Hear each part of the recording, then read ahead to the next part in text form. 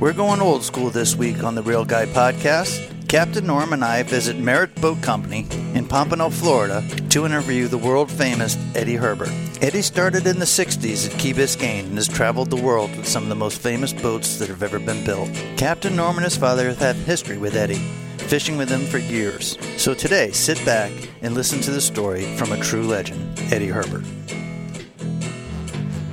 Clear the airways. The Lunker Dog is on the air. Are you ready? This is the Real Guy Podcast. What years did you fish with Norm? Oh. We had the 54 Merritt. Yeah, Mike Saragusa's boat. So that would have been before Hugo. So Yeah. I'm thinking it was 88. 88 or 89, something like that. 89 was Hugo. Yeah. I don't think you would have been there at 89 because Actually, it was that summer. Wait a minute. It was that summer. And, Then we lost. Yeah. in fact, I'll tell you how I know it was 89. That was the year I turned 21. And I turned 21 while I was in the pit with Kunta. It was Kunta and who else? Pete Sanchez. Okay. And that one day it was so miserable. Yeah. We got out. We fished all day long, raining, miserable. And like at 3:30 in the afternoon, it cleared up. Yep. Gorgeous. Between 3 and dark Yep. or whatever we fished to, we caught 4. Yep. And I've got that picture at home with you doing this stretched out. No kidding. Oh, wow. I got it in my album. You don't have that picture? I might have it I've somewhere. got to try to get it to you then because... You can take a picture with your phone and then text it to him. Yeah, At least there I you have go. it digitally. Yeah, it's got you stretched out. Stretched out. With the leather just like this. Yep. And the fish up in the air. Yeah, he was standing on his tail. Yeah, I remember that picture. Yeah. Kunta thought it was a Marlin magazine cover. It should have been. It should have been. It was a great shot. But and then, of course, fishing. Your dad fished with me in Cozumel and in St. Thomas. And in Palm Beach. Yeah, and then he also, of course, I ran it in every tournament. He would be there. Yep.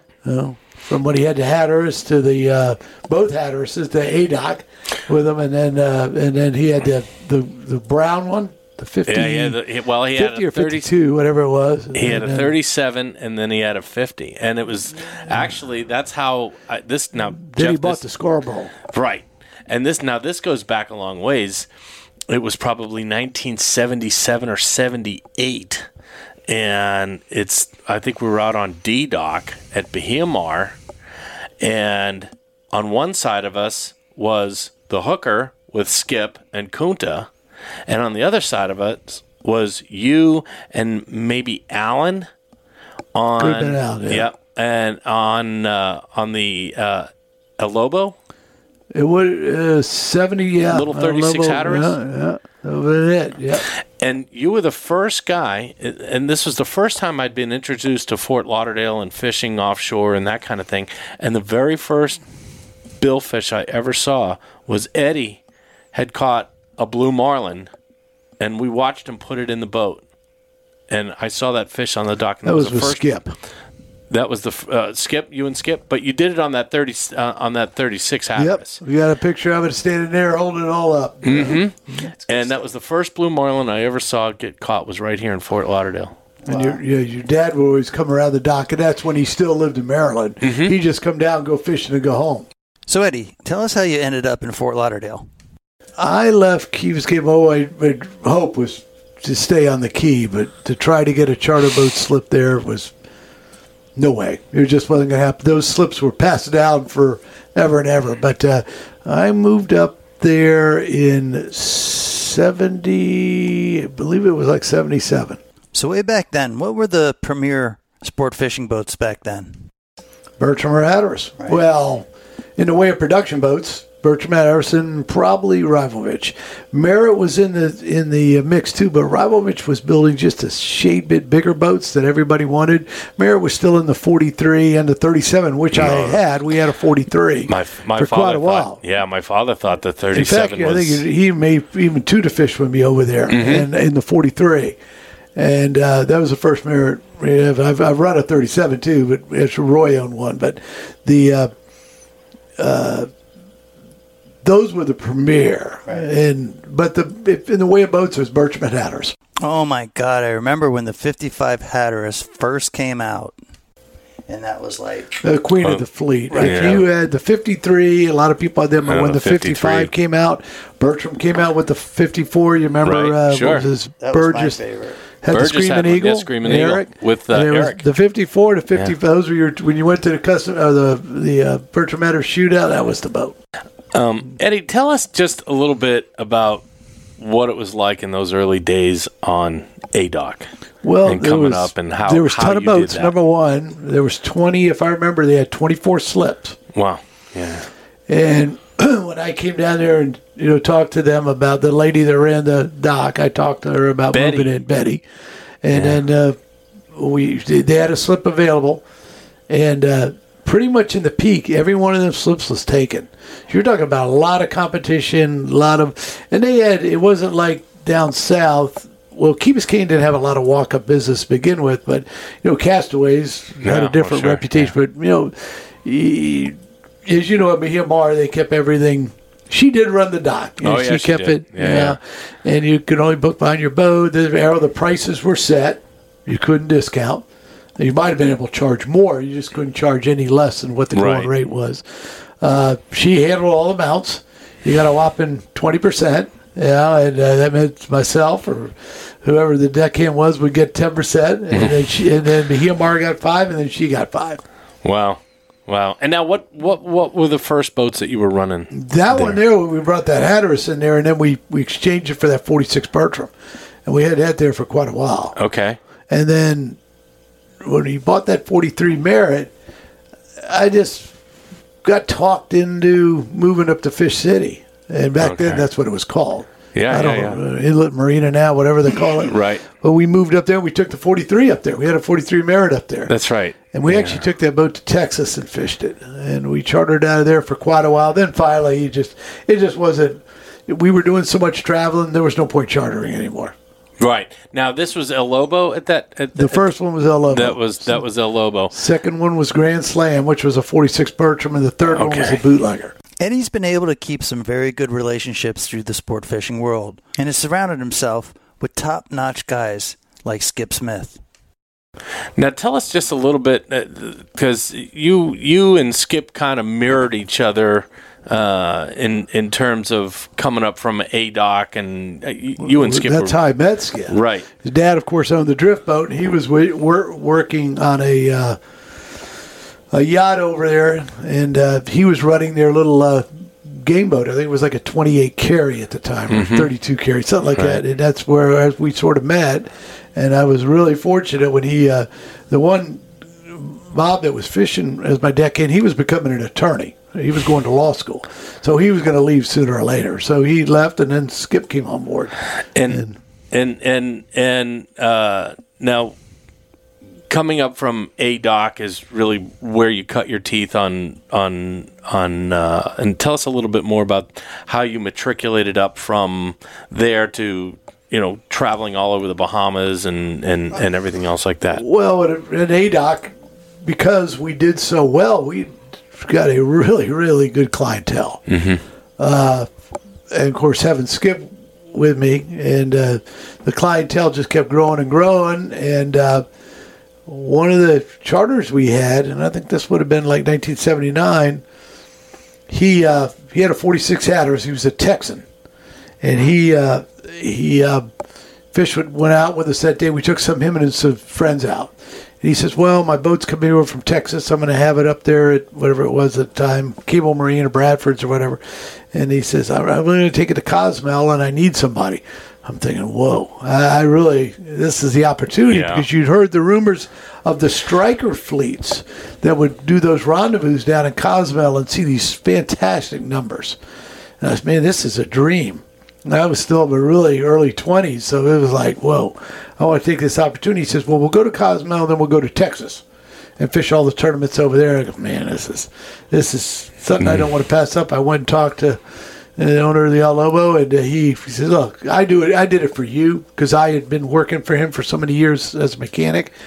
And when he had all the Mercury dealerships, he said, you know what, it doesn't mean nothing to me. He said, just bring the boat back up here. And then I took the job, and we went to Cozumel, came back, fished Cuba, Oh, wow. Which was really rare. They had that first Hemingway. I think there were 75 boats. My father was in on that. Bobby was. Yep. A lot of guys were there. And then from there we went to Texas. And that's when Kunta jumped on with me. And now, was this Saragusa? No, this was one guy before that. And the name of the boat was the Larissa. It was just 46 hatters, pretty plain. And when we were over there, we flew Skipping to fish all the tournaments. So it was me, Kunta, and Skip. Couldn't have been a better combination. We fished Poco. Deadly tournament. And the next year, Kunta had hooked up with the guys from the Hooker. They brought, I take it back. No, they didn't bring in Skip in on that one. They did bring Skip in, but they chartered a boat. And they ended up, I can't remember what they did. But the next year, they had the Hooker there, and they won it. Okay. Him, Kunta, and Peter Wright. Right. Yeah. And then we kept going back, and then the next year while I was there, I met Saragusa and sort of put that deal together, and that went on for until 1990. Yeah, you were with him a good long while. Yeah, almost 10 years. Now, I want to backtrack just a little bit on your tournament, your tournaments. Now, if you were in the Triple Crown, if you were fishing the sailfish tournaments, if you were doing that circuit in the 1980s, and you heard that Eddie Herbert was running a boat in this tournament, you started quaking in your boots. Well, we would tell us about that. The Fort Lauderdale Billfish tournament. That was a big deal. You know, we all were there for that, and there weren't the tournaments there are now, and nowhere near the money, and nowhere really the competition. So what we would do is, back then, Skip. And this is not, Skip pretty much was the one that came up with the two kite idea. Nobody was flying two kites. I mean, nobody was doing that. Skip sort of figured out the way to make the kite fly, and then it was caught on. John Dudas Sr. caught on started doing it right after Skip did. And we started doing it. Of course, we only did 4 baits instead of now they're doing 6. Right. Some guys may be doing more. And we started doing that, but fishing the Lauderdale Billfish tournament, you went out with the kite, and you fished 4 mullet in the kite. And I remember the first year we won it down there off John Tedder Specials. Down, and then somebody had run. The guy had that hardware store in Lauderdale. He had a 26 strike, the fiberglass one. Mr. Withall? What is it? Was it Larry Withall? Or Larry's dad? That sounds familiar. That's him. That's him. And they ran to Bemini and caught a blue marlin. But we had enough sailfish. I forgot what we had. Alan was with me. Right. I forget what we had, but we did it on points. But that 23 Seacraft, the couple that owned the tackle store, they would win that thing very. Remember, we had 2 Lauderdale tournaments a year. You had in April and October. Sure, yeah. We were never there for the April one because we were in Cozumel or Texas or the Bahamas. But I want to talk about those old tournaments in Fort Lauderdale because, like right now, I mean, you've probably seen it, Eddie. It's kind of, we're losing the identity of downtown, where it used to be a fishy place, and the tournaments were grandiose, and everybody from the world came here. And now, they come here, but they come here to see a Merit or a Mega Yacht or to stay at the W Hotel. But or to go to the Hard Rock Casino. Right. It's not the fishing destination. You lived through it. When Charter Boat's dock is gone, basically, just like Castaways disappeared. Yeah, it's gone. Pier 5 disappeared years ago. Now, of course, there is a Pier 5, but it's not the old Pier 5. And BMR's gone. Yeah. And it's shrunk. It went from 24 to 15 to 12 to 10 to 8. And, look at some of the guys that have been there for, like Rick, they've been there forever. He just sold out and got out. And he had 2 boats. At one time, 3. And now there's one charter dock down there by the they're scattered Las throughout Olas. there. They're little ones, but it's not the big charter dock that had been at BMR for years. I mean, there was like Jack Whitmore and the Stairs guys, all them guys, Pee Wee, they were all there for years. And that there's more history coming out of that dock. Oh, I mean, there used to even be a Fort Lauderdale Blue Marlin tournament at one time. I guess that was in the 60s. But the dock it's what progress has done. Right. It's more valuable as something else. It's not valuable as a fishing community. It's better off as whatever, a condo. Now, was that your fondest era back then in the 80s and early 90s. That charter boat dock was pretty cool, but when we really, traveling, I mean, we'd sit there in the late 60s, 70s to go to a trip to the Bahamas. Oh, man. We'd plan for a week to go to Bimini. We'd plan for a month to go to Chubb. Now you go to Bimini on a 20-minute notice, and Chubb. Yeah. Bahamas, we didn't have the range, you didn't have the boats. You didn't have it to do what we do today. Yeah. I mean, to sit there and do a 1,500-mile trip on its own bottom, we didn't have that ability. You had to carry. We didn't have GPS. We didn't have fancy radars and sonars and everything that we have today. Mm-hmm. So it's so much more technical now than it was back then. You had to live on instincts. Right. My dad thought that was the greatest era in fishing, because as people learned to travel more and to reach out, that everybody kind of needed everybody else in order to make it happen. So it was a community. No, now if you don't have a sonar, don't fish. Now in tournaments now they have two divisions: sonar, no sonar. Really? I mean, example. Just a month ago in Mags Bay, there was 3 of us left up there, and we're talking a huge, massive area to cover. Right. And we found you can see the floppers and the jumpers, and sort of what the bait balls. But there were 3 of us up there. 2 of us had sonars. We each had 65 fish each, or in the 60s, 70s. Actually, one boat may have a few more, and the one boat without a sonar had 9. Right. So look at the difference. Yeah. So and the old depth finder just doesn't do the trick anymore. Now, that's amazing. Who introduced you to the offshore bill fishing? Goes really, really back. Believe it or not, it was Jim Lambert, who I worked for a lot of years. His father, Jim Sr., he's, let me see if I get this right, his brother-in-law, Harry Tellum, lived on Key Biscayne, had a 35 Bertram, and he took me for my first sailfish when I was about 9 or 10 years old.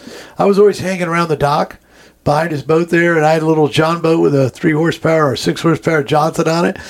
I got a Boston Whaler, and then I got a 23 Sea Craft, and it went on from there. But he says, "Come on, boy, let's go. Go ask your parents. Okay, you go fish." He took out. We caught a sailfish, and it was just never. That was it. Never looked back. And then, of course, not knowing that Jim Lambert was his brother-in-law, and when I finally went to work for Jim in '95,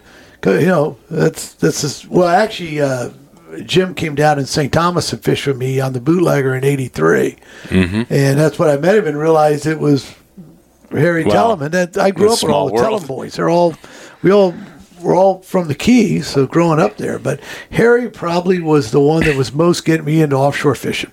Nice.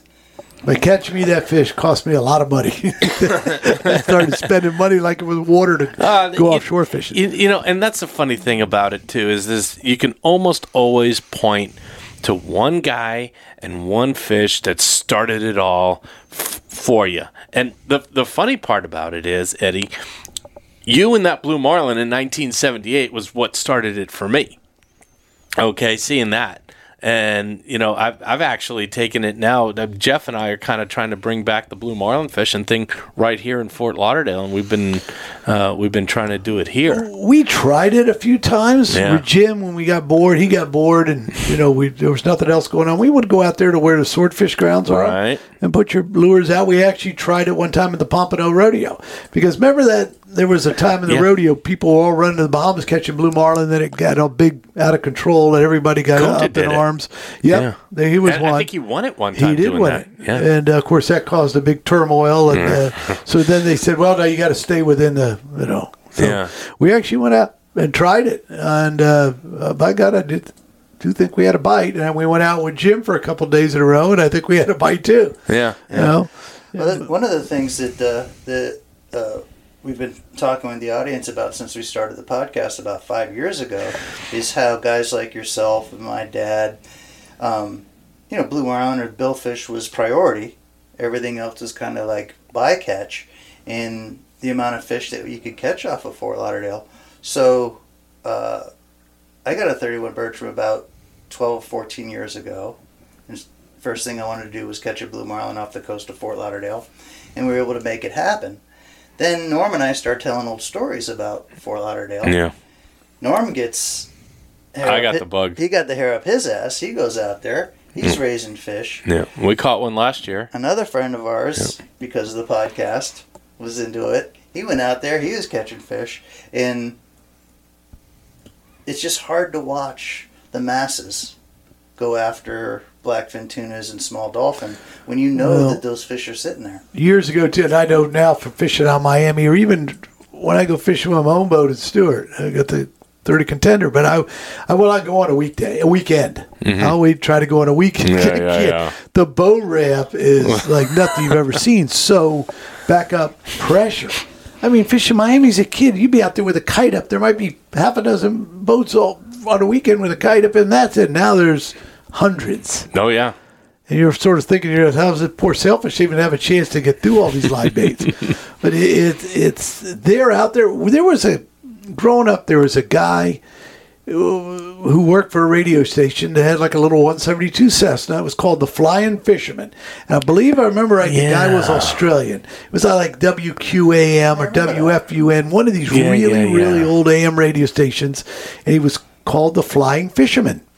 And he would go up every Saturday, and I believe it was Sunday morning too. And we're talking in the early 70s, and he would fly around everywhere, and he'd fly over you, and you could hold up your fish, whatever, and he'd give a report. He said, there's a weed line 5 miles off Fowey Light, and we see everyone catching dolphin, and we see this and that. And very few people even were kite fishing back then. I mean, more people were just trolling. Well, and my father told me a story, and I don't know if this is true or not, but he told me that you were one of the first guys to bring kite fishing to Palm Beach.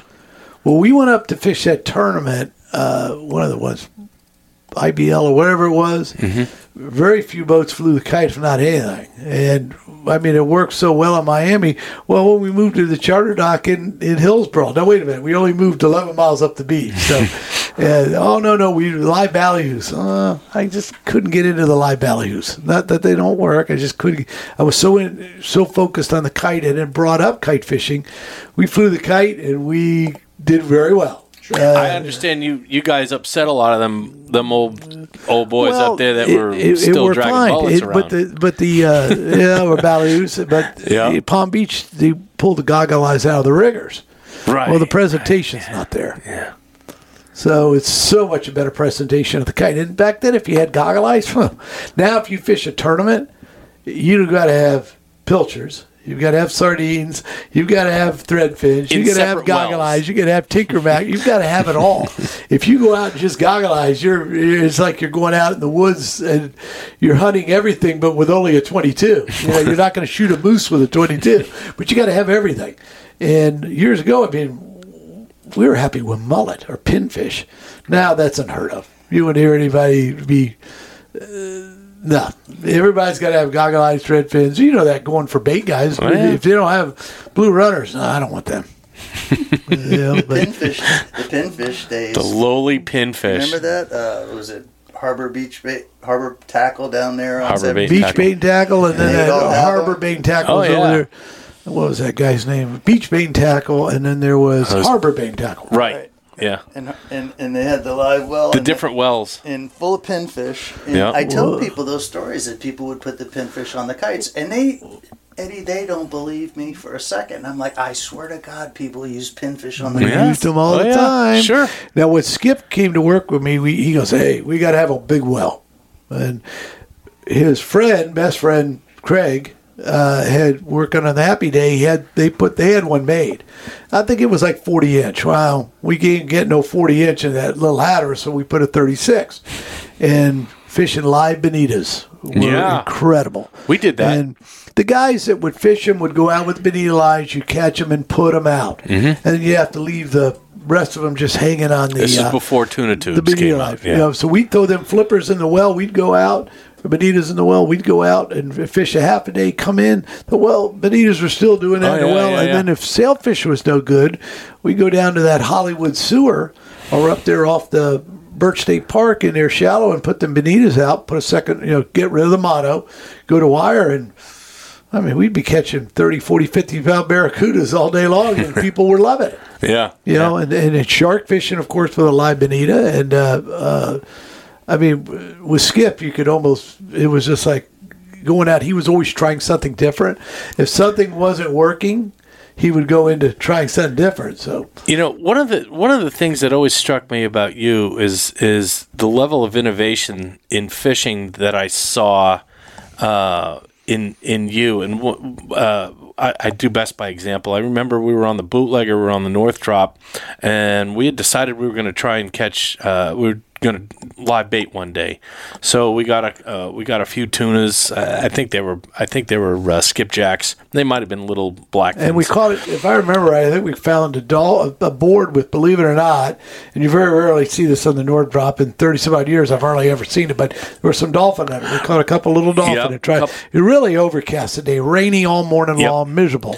Well, so one thing that I remember seeing about that that stuck in my mind was when we got the bite, you'd have the angler in the chair. Kota was sitting on the covering board with a big long loop of line in his hand, and the line was just in his forefinger like an outrigger clip. And when you get the bite, it would take it right out of his hand, and then Eddie would back the boat down with the reel in free spool while they were free spooling the fish, feeding the fish. And I remember watching this like it happened yesterday. And then he'd yell, "All right, go ahead, let's try him." The angler would push the reel drag up into the strike position, and Eddie shot the boat ahead, and the fish stood up on his tail, and he was hooked right there. And I mean, like, you could see what color that fish's eyes were. He was that close to you. Learned that in Australia. When they live bait in Australia, that's how they did it. And Okay. It worked. Now, you can't live bait in St. Thomas at all. It just won't work. Really? The sharks are too bad. The sharks, Can't. yeah. You could throw a bait over the side, it would even disappear out of sight. Shark could have it. But we did catch a few, and we actually tried kite fishing down there too. Really? Trouble was getting the bait. We wanted the big blue runners. Yeah. And we spent half a day getting bait. But we did catch, we had a couple bites on the kite too, which were pretty cool. But just to try something different. And I think that's the thing that so many guys don't realize is that it was guys like Eddie that started these things and took the level of innovation. And these are the stories that we don't see anymore. You know, all these kids these days, they go out there, they got the GPS, they got all the information, but you didn't have that. Use that or innovation to try something different, like sail fishing. In the tournaments, we use 80-pound leader. No, it's unheard of. Right. We didn't have fluoro. There was no such thing as that. So, and then we dropped down to 60, and no, man, we can't go any less than that now. Now you're using, if you're using 30. over 40, 30 or 40, it's too heavy. Yeah. Spinning rods are 30, and of course the fluoro is much improved the sport. But I mean, we didn't have that ability. So, and even though when you were, sometimes you were fishing 50s.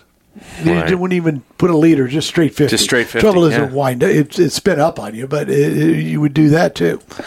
And now, so tell us what are you doing these days now? After years of fine print contracts and getting ripped off by overpriced wireless providers, if we've learned anything, it's that there's always a catch. So when I heard that Mint Mobile wireless plans are $15 a month when you purchase a 3-month plan, I thought, what's the catch? But after talking to them, it all made sense. There isn't one. Mint Mobile's secret sauce is that they sell wireless service online. They cut out the cost of retail stores and pass those sweet savings directly to you. To get this new customer offer and your new 3-month unlimited wireless plan for just $15 a month, go to mintmobile.com/waypoint. That's mintmobile.com/waypoint. Cut your wireless bill to $15 a month at mintmobile.com/waypoint. Additional taxes, fees, and restrictions apply. See Mint Mobile for details. In other words, where have you been the last few years? Well, the last 3 years I've been in Cabo San Lucas, Mexico. So we just got back. We unloaded the boat off we were going to have, they're having all the issues in Panama, of course. No water in the canal. Right, we were going to have to come back on our own bottom.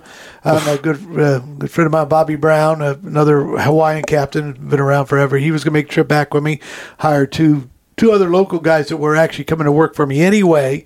Plus I was going to keep my two Mexican mates that have been fishing with me over there, and we were just going to bring the boat back its own bottom. It's just put on a long trip. We'd probably still be, who knows, in Cologne waiting to come up. Trouble is getting up the Atlantic side this time of year, the wind. Look what we've been dealing with weather here. Yeah. Can't get a break. But we got real fortunate our last day, couple last days of fishing.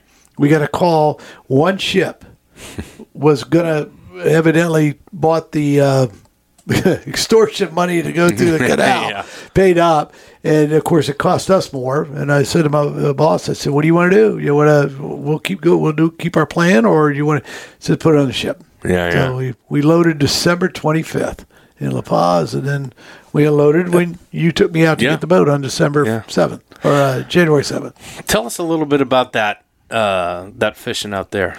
Pretty incredible. I had the opportunity to go. We discussed it for years. That's a big deal to get over there with this boat. And, we got fortunate. We were invited to come over fish on the reel wheels. Right. And we went over there, myself and my boss and Roy and Jim. And it was just unbelievable. We couldn't believe what we were seeing. And on the plane ride home, Jim said, "Get it ready. We're going." So, and what were you seeing? Well, it's just the amount of fish. It's just like, how can there be this many fish in one area? And the first year we got there, every year, all 3 years were somewhat different. Now, the first 2 years were pretty much the same. This year, really, I'm not going to say off. It was just we weren't seeing what we saw the past 2 years. The big, huge balls of sardines. Mm-hmm. And they were there this year, but in really tiny balls. Now, we're putting big balls of tinker mackerels and stuff, and the fish were not in the bay. We spent one night in Max Bay. We spent a handful of nights down below. There's an anchorage at the bottom of the bay called Tosca. It's an okay anchorage. It's not great, but it's better than nothing. But what I prefer to do, and there's another boat that does it there too, we just don't go in. You got the seakeepers now. Right. We get done at the end of the day, you're sitting in the right spot. You throw the sea anchor out, turn the seakeepers on, go down and have dinner, and usually the weather is nice enough to do that because in the middle of the night sometimes the wind breezes up, but we would just stay out. Right. But the first year up there, I think our best day, we had a few days over 100. We were still learning the tricks, but the average day was 50 to 60 fish. The next year we went, we had 8 days over our 100, and our best day being 182. So you can imagine the quantity of fish. It's incredible the amount of fish that are here. Now this year we saw something we never saw before with mahis. And when I mean mahis, there is no way I can describe how bad they were. How bad they were. You could not. First of all, we couldn't fish any baits, which really hampers your ability to fish correctly. So you got to pull 4 teasers, and then just here comes the striped marlin coming in. You pitch to him, pitch the ballyhoo to him, and dolphin beat the marlin. No kidding. And the amount of just Dorados and sea lions were just worse than we had ever seen them the 2 years before. You had a lot of fur bags up there, huh? Yeah, millions of them. They're all over. They'll in the middle of the night, they're all behind the boat and barking at you. And it's this year was different from the past 2 years. It just wasn't. The fish were there, and they're still there. I think one boat yesterday had 25 or so, but we did not see the baits, and the fish were all down below us. Nothing. Like I said, I spent one night at Max Bay. Right. For the years before, we were up there for dozens of nights. And again, we just started not going in. Just shut the motors up.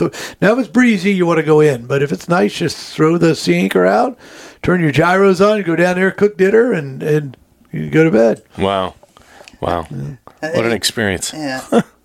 You've been doing this for so long. And, I mean, you dedicated your life to... Yeah, I did. I got caught up in it when I was so... Harry Talent caught that first... It was all over then. And I think my father would prefer I had followed in his footsteps. He did 33 years in the military. I think he was Hope Navy. And I think I almost went to Coast Guard. Really close. I went took the exam...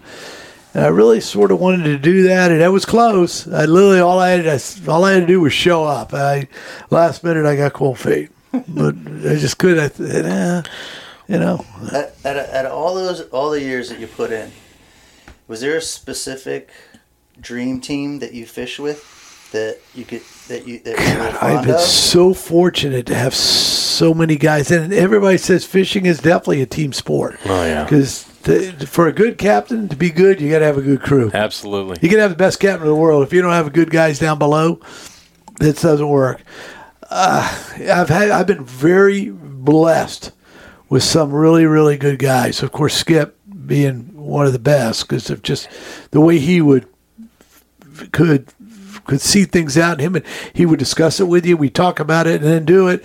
And then, of course, Alan was another one he liked. And then, of course, I've had a bunch of good guys. I've been really, really fortunate my whole career. You had Kunta and you had Fly. And I had Kunta and Skip. Now, on the real tight, yeah, I had that same team for the whole time Jim was with us. I had Fly, Joe Fiegel, and Eric Leach. IGFA, his dad's IGFA, and or was. And that team, we were hung together the whole time. Never, and it was like, but Jim fished. We fished 200 plus days a year. I don't mean traveling, fishing. We still had to get where he wanted to go: Panama, Costa Rica. He fell in love pretty much with St. Thomas. We did Venezuela when you could go, but he fell in love with St. Thomas. And I think if it was up to him, we tried 1 year to stay year round. We just couldn't fish. December, January, February is unfishable. Yeah. So we ended up turning. I think we went to a friend of his that told him about Dominican Republic. So we tried that. It was good. More big blue marlins, but there was a pretty good quality of them. But I think that team, because we held together for such a long time, everybody was good. Fly was so good at. We'd come in for somewhere, especially if it was in Panama, Costa Rica, Venezuela. He'd be out there with that native tongue of his, speaking the Spanish, get everything done. He'd head off to the grocery store, go into town, do all the shopping. Joe was absolutely meticulously with the tackle. He maintained all the tackles. So that way, if there's a failure, not everybody's doing this, pointing fingers at each other. Joe did everything, and we never had a tackle failure. And, we tried some experimenting. With different hook sets, trying to, improve on the hookup ratio. And then, of course, Eric, when it came to fishing, he was just, the kid had gills. I'm so glad you brought up Eric, because our goal with the Real Guy podcast is for people to hear people like yourself, people like Eric. Now, Skip has a little bit more coverage than most, but that's the real guy. You know what I mean? That's the guy that's doing the nuts and bolts. And I take a little pride because we've had Skip on here, we've had Eric on the podcast, and now having you. Well, Skip's done things that no one person has done. I mean, to all the places he went with the Madam, Australia and Cape Verde and Senegal and all the places they were, I don't know of anybody that I know in this industry. Of course, things have improved now. There's a lot of boats in Cape Verde. The guys put them on the ship, but Skip did it on his own bottom. On his own bottom, I mean, he went the hard way. He didn't just get to fly at a jet and land and go fishing. And there wasn't GPS. And there wasn't any of that stuff. Skip had to do it all his own. Of course, all the rural records he got will probably never be beaten. But Skip probably saw more than any of us combined will ever see. Oh. So one thing that struck me about you is, and I want to point this out, that there's so many 30-year-old super captains that are out there now today. And the one thing that I don't think that I personally, I think it's been lost on a lot of boats and a lot of programs is the captains going into the engine room. I have not seen a captain that spends more time in the engine room than you. Well, that's when I got lucky. When I started really getting to more fancy boats back then.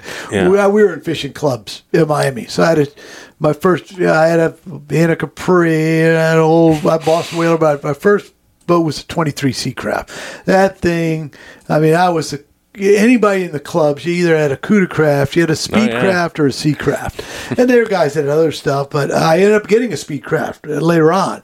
But we had that, I had a 23 Seacraft. Boy, we'd go to Bimini, and I mean, it was just like the queen of the fleet back then. Yeah. But I thought, I said, man, I gotta own these things. I better figure out how to work on them. So I went to work after school. I'd go down and the boat center down there. It was called what was it called back then? Well, it was called Boat Center, but it was something before that. But and I started rigging boats. They put me rigging boats, and then they sort of moved me up, and then moved me into being a mechanic, and then they moved me to the North Miami store, and then I was a mechanic. So learning it, and then of course when I was with the bootlegger, I went to the schools. I went to the advanced one. I did Onan. I did Detroit Diesel, and we even did Cummins because we had Cummins in the other one. And I know Skip did some of them too. But there are places you can't just pick up the phone and call a mechanic. And that's just you got to fix it yourself, or you're not going fishing. And that's the thing that so many of these young guys don't get anymore, and that is they don't want to take the time to learn these things. My kid's 19 years old, and he's just starting to work on boats now. And I told him, I said, listen, here's what I want you to do. I want you to get a year or so of experience, and then I want you to start going to these schools because I want you to come up the way that the old school guys did, and because that's where your real value is going to be. And I think that's one of the reasons. You got to remember, as a charter boat, yeah, I was fortunate. I had someone else paying the majority of the real bad bills. Mm-hmm. But as a charter boat, especially someone like the Marlon Darla or Rowan Rick was doing, you've got to be able to fix it yourself. You can't afford to pick up the phone. No. Even with back then the VHFs and the radios, you could plug and play, different, pull this out, put this in. Now you can't do that. It's all, you just throw the stuff away and buy new stuff. But charter boats, if you had a charter the next morning and you had dropped an injector that day, you better have that injector and be able to put that new one in that night to not miss that charter the next morning. I heard a story about you doing that kind of thing. You and Skip tearing engines down the night before. Well, I had to. I've actually done it. Some of the guys up, other captains.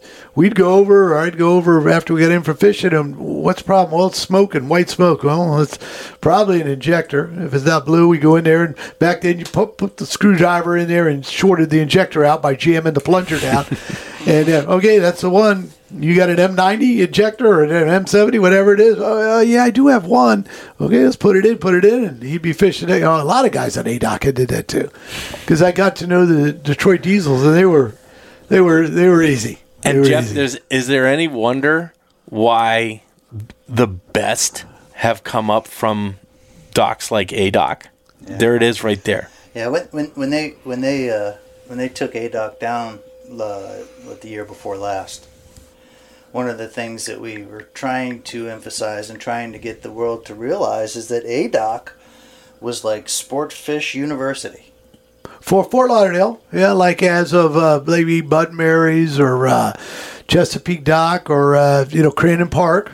Look at all the great guys come off Crandon Park, and good fishermen, out of Key Biscayne. And unfortunately, now property is more valuable than fishing when it comes to this. And of course, Bahia right in the middle of downtown Fort Lauderdale, that wasn't going to happen. Right, this property's too valuable. Yeah, big time. Well, including the property we're sitting on. Well, look, now. even it's really fortunate that some of the better docks like Sailfish Marina and some of the 4G people have bought them that want to keep everything fishing. They want to keep that rather than just turning it into a money-making marina. They've kept the charter docks and kept it because of the owners. There's not all.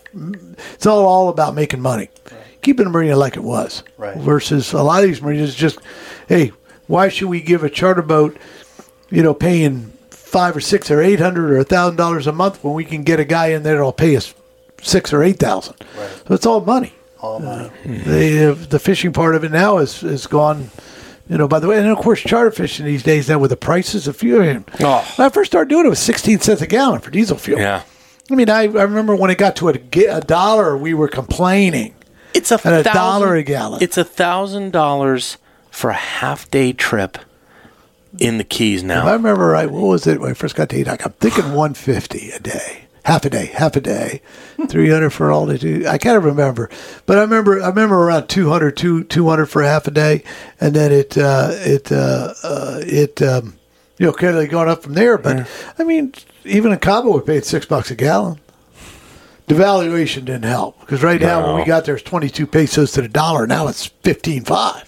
Yeah. So it's and there's plenty of fuel. It's not the fuel shortage. It's just there's a devaluation, but really same way here. The price of fuel, your tackle, your line, and then you got to pay your crew more. Yeah. And I'm paying $100 a week to use the boat ramp. is that what they're getting now? Fortunately, it hasn't gone that way in Stewart yet, but I know here across from the boatyard here, they charge. I think you go in and put your, $5-10 to launch your boat.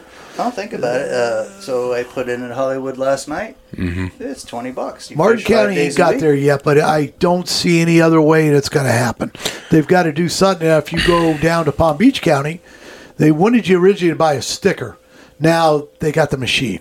Right. So, but I used to buy. I didn't put in much down there, but Martin County so far they are all on the no charge yet. But I would suspect sooner or later it's going to happen. Well, I don't want to end this podcast by bitching about how expensive everything is. No. We're just saying where things have gone. Oh, yeah. Touching on what he said, basically, it's putting the charter boat guys out of business. Oh yeah. But let me ask you. Let me just switch gears just a little bit. What do you see for the future of sport fishing in general? What are the hot new markets? What are the hot new destinations? Do you see a change in destination-wise? Everybody's, we got, of course, Cape Verde, and, of course, you can put on a ship, and, it's expensive, but, put the boat on a ship, set it over, then you got to be able to get there. It's difficult unless you've got the ability to fly direct right from here to Cape Verde. Some people can. And I think we're going to hold tight. I know St. Thomas has dropped off a little bit. A lot of places have, but and they come and go. They have hot spurts. Right. 1 year it could be, really good. And I think there's a lot of other places that have not been found. Well, that's kind of where I was going. But you got to get people that are willing. That's where Skip found out with the Madam and Hooker. He had the ability to do that. Yeah. And, here you're in St. Thomas. Do you really want to go down and try Grenada or Barbados fishing when you're catching 3 or 4 nice bites a day, or Bermuda, where you might be, to go place that's unknown? And here's another problem. One boat doesn't do it. If you want to, when we first started fishing in Mag Bay, we were one of the first boats up there. That's a huge area. You're talking 3 areas over probably 60 miles that you're trying to cover, maybe more. One boat, we could miss them by 10 miles. Right. With other boats, they'll know. But here, people don't want to leave that great area to go experiment. There's probably, you look at the Caribbean, there's got to be more blue marlin spots like St. Thomas. That is not the only blue. They don't all come. I look at the Dominican Republic. I don't believe when they start putting all the fads there, blue marlin start showing. There's spots and now we have the ability to do that with these bigger boats with more fuel, the technology. But you just got to bite the bullet and go try it. Right. Talking about boats, let's talk about your relationship with Roy over here at Merritt's. Now, we started with a 43, and then we got a 54. That didn't end well. It ended up in a storm. God, I remember but believe that. it or not, the boat is still with us. That boat has been the guy down there in Miami, that Glass Tech, fixed that whole boat up, and I don't know how. There was a hole in the bottom that's big enough to walk through. He fixed that boat up. It's still running around today.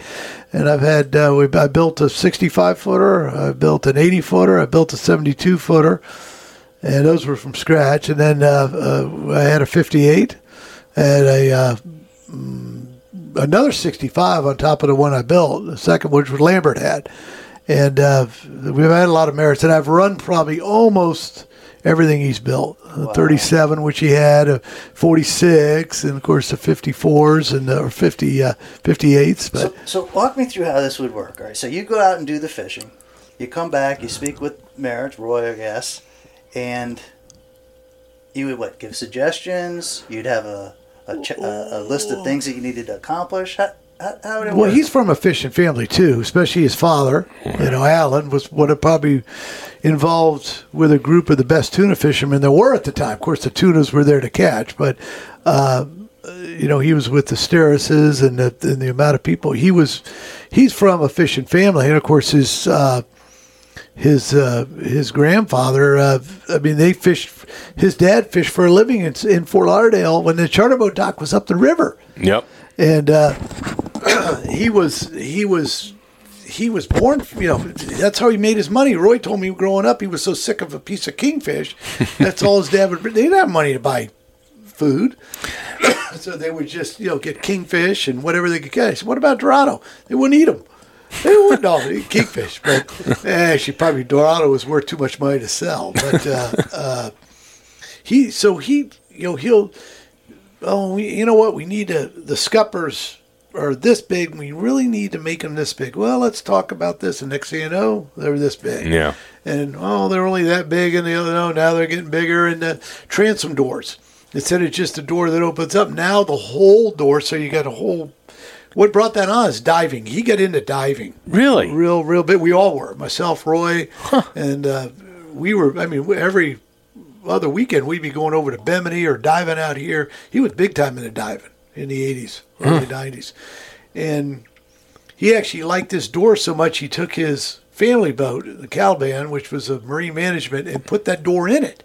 Because we'd go over with that boat to Bimini and go diving. Next thing you know, every boat he builds has that same door. And now I look at all the manufacturers, they're all doing it.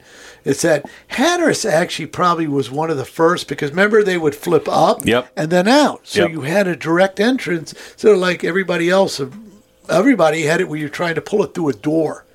Hatteras had it, you flipped it open and you had a nice exit.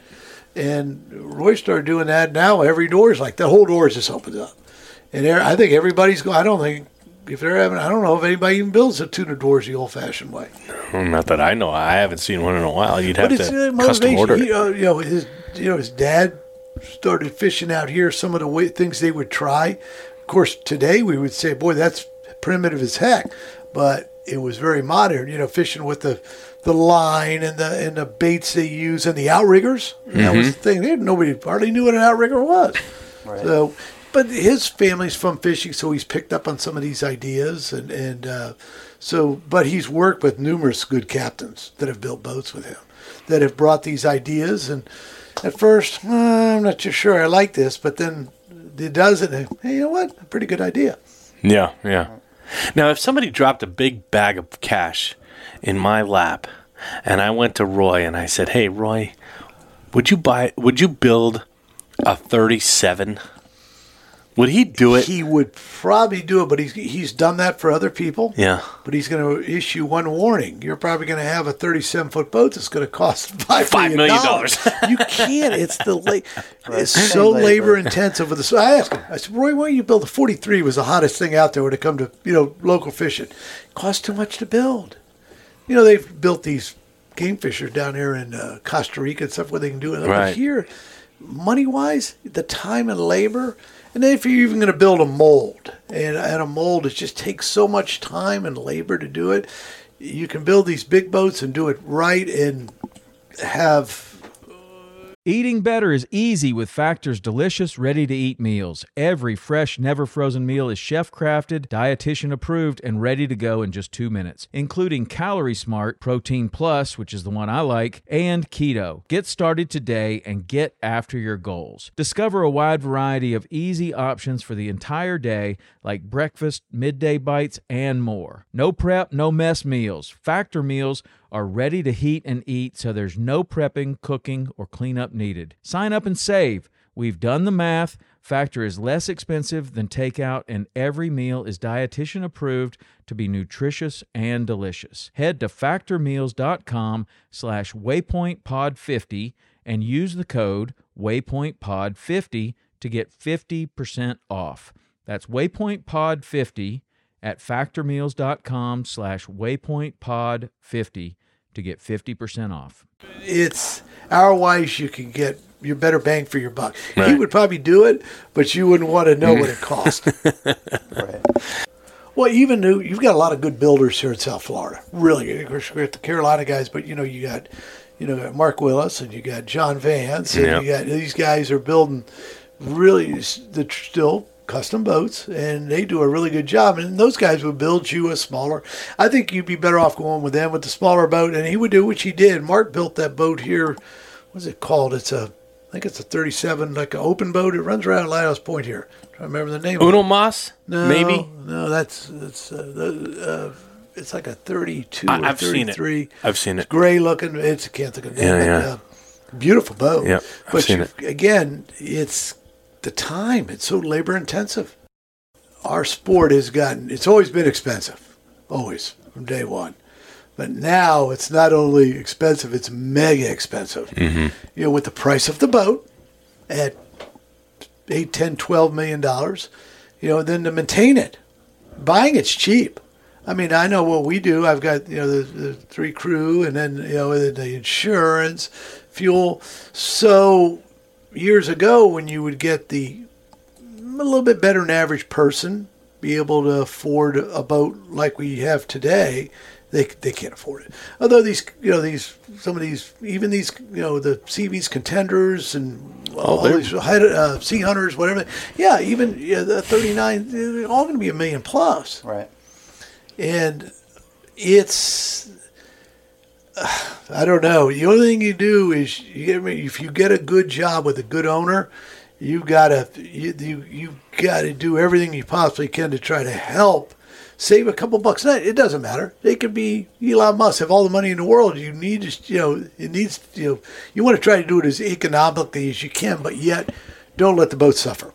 Like our boat is maintained with an open checkbook. Yeah. But like there's something I wanted to put on right now is that chlorinator, but it's $20,000, and I've wanted to do it before we went to Cabo, but we spent so much. I don't have to have that because I have a system set up to flush it the old-fashioned way, but I've taken other things in priority that need to be done and sort of let that, that's not something that's going to keep the boat from going fishing. Other stuff is. So the problem is the sport's just getting really expensive. And it's not that in every sport. Look at NASCAR, look at him. It's just getting more and more expensive for people to stay in it. But the younger guys, you just have to, really to maintain boats, that's the big ticket. Where you can keep the bills in hand. Yeah. Don't let things get out of hand. I see so many boat owners just getting taken to the cleaners. For 1 year, they're out. Like they're out. That. The guy looks at it. Look, I used this boat 20 days last year, and it cost me $2 million. This ain't worth it. Not including what he paid to buy it. I spent all this money for crew, and then he goes, "This just isn't. I'm not enjoying it." Or then when we do catch, the thing breaks down because something was not taken care of, something like that, and then he gets his first trip for the year to wherever we're going to Chub Key, and then they spend the time when they're broken down. This just isn't worth it. So the important thing is to try to keep the people that are really interested in the sport, and unfortunately, a lot of like Jim Sr., all that man wanted to do was fish. Don Tyson's, these people, they want to do is fish. We're losing a lot of the good people in the sport. So we've got to re-energize the sport with people, and we do have some new people come in that's what they want to do is fish. But you've got to keep them. You don't want to discourage them. Right. Don't want to discourage them. Don't want to burn them. Yeah. No, not everybody's got to be an MTU or Detroit diesel mechanic and a captain. I mean, but but it helps. It helps. Or the basic knowledge. Yeah. Yep. Basic knowledge. Yep. The fuel goes in there, it comes out there. The air goes in there, the exhaust comes out. I mean, I've talked to some people. They get a brand new boat, and I said, "Oh, what kind of generators you got?" I don't know. What kind of propellers you got? I don't know. Yeah. I'm not really sure. I think we have Northern Lights where they really had Onads. I'm like, Jesus Christ. Just built the boat. He says, well, I'm not, my job is just to run it. We have people to maintain it. Okay. All right. Yeah. Outsourcing. If that's the way it is, if you're fortunate to have a job like that, but if you don't want to, you think you'd want to know your boat. Right. You would think. Eddie, thank you so much. Sure, no problem, guys. Thank you. We really appreciate you coming out here and letting us come up here and rather do this. And I think this is going to be a good one. Well, Eddie, it's getting harder and harder to find people that can go past the fish story. So by having guys like you, it's not a fish story, it's a life. It's a way of living. And that's what we call a real guy. Mm-hmm. Well, all the guys that I've been with, they're in it. Eric, his father, he grew up fishing from probably the day he came out of the womb. He's had a fishing rod in his hand. And, there's another one, he lives for fishing. I know he's got a couple kids now, so he's trying to manage being a father and a fisherman, which even told I've never had that problem. So I didn't have any kids. I just had Labrador retrievers. So anyway, but it's tough. There's another problem. It's tough.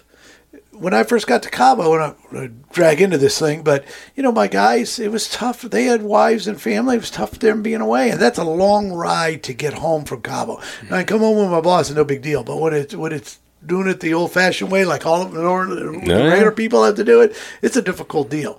But they're like people like Eric. They've been brought up fishing, so now you're trying to manage being a father and a fisherman. Yep. He's doing a damn good job of it, but it's difficult. One of the things I take a lot of pride in is taking the kids fishing. He's doing a really good job of that. I took Eric and his kid tarpon fishing up in the river, and to watch his kid's eyes get big, and you should see his brain working, and it's like, okay, maybe there is the new real guy out there. It's going to be kids like Eric's kid. Yeah. And anything I can do to keep the heritage alive and keep people fishing, I will do. It's it's like everything else. It's an unbelievable sport, and we have to learn the management. For example, quick years ago, remember the Lauderdale Bellfish Tournament? Sure. That fish was skipped that day, and he was running about 54 birds from. Back then it was a kill tournament. That particular day was unbelievable. It was one of these days that they come. I mean, and it's always like 1 or 2 days a year they really come. Like the day with the real time, we caught 58 sailfish sitting off Boynton. I think we had 35, 80 bites sitting off Boynton Beach, 58. But that one particular day, next day we went out and went to 20, next day they were gone. Yep. But that day they came, and remember we all came in, and there they are, 160 on polyp in the dock. Oh, come on. So then, we've learned to manage our sport too. I mean, blue marlin wise, I remember growing up, man, if you caught one 80 pounds or 800 pounds, he was going to come in. He was coming to the He dock. was coming in to go on that rack. And now we've learned. They even though they've put all these laws and regulations with size, I think even without that, people would have learned. The BBCs, when they were in effect, Jim Lambert was really one to push that into a full release tournament. We're just killing too much. And you got to remember, you kill a blue marlin, everybody wants the big one. You killed you don't need to kill them at all, but you're killing the wrong ones. You're killing the females. Yeah. Right. Yeah. Right. I mean, we killed a fish in Bermuda. They cut that thing open and had enough eggs in it to, 40. I don't know what they told us.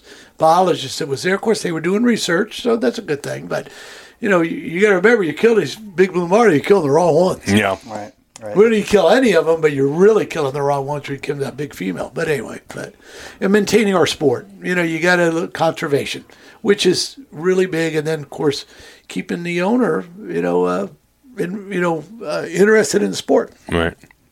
Yeah. Don't want to run them out of the business because even though they might have all the money they could possibly eat, but they get to the point where, oh shit, man, I'm spending all this money and I'm having a miserable time. You get on the boat, the cruise, everybody's fighting or, just that or it's like. The clock's ticking on that one. I could do better staying in the office and listen to all my employees complain at me. But you want to keep your boss interested in the sport. Yep. That's what happened with my father. He got tired of spending the money, and he just realized that it was easier to, fly to Venezuela or go down to St. Thomas and, fish with somebody else. He did it all. I remember him at all the tournaments, all the shootouts, all the. He fished everything. Yeah. You know, and then he just got to the point, you know what? He got burned out. I'll just go charter. Yep. You know? Yep. Let's go get out. If I'll go wherever I want to go, I'll just go and have a good time. But anyway. Anyway, Eddie, thanks so much. Thank you. Sure, you're welcome, guys. This is going to be a good one. Phenomenal. Run No that problem. dog. Run that dog. So there you have it, a fishing legend, and people throw around the word legend way too much. There's only a few guys like Eddie in this world, and we were so glad to have him right here on the Real Guy Podcast.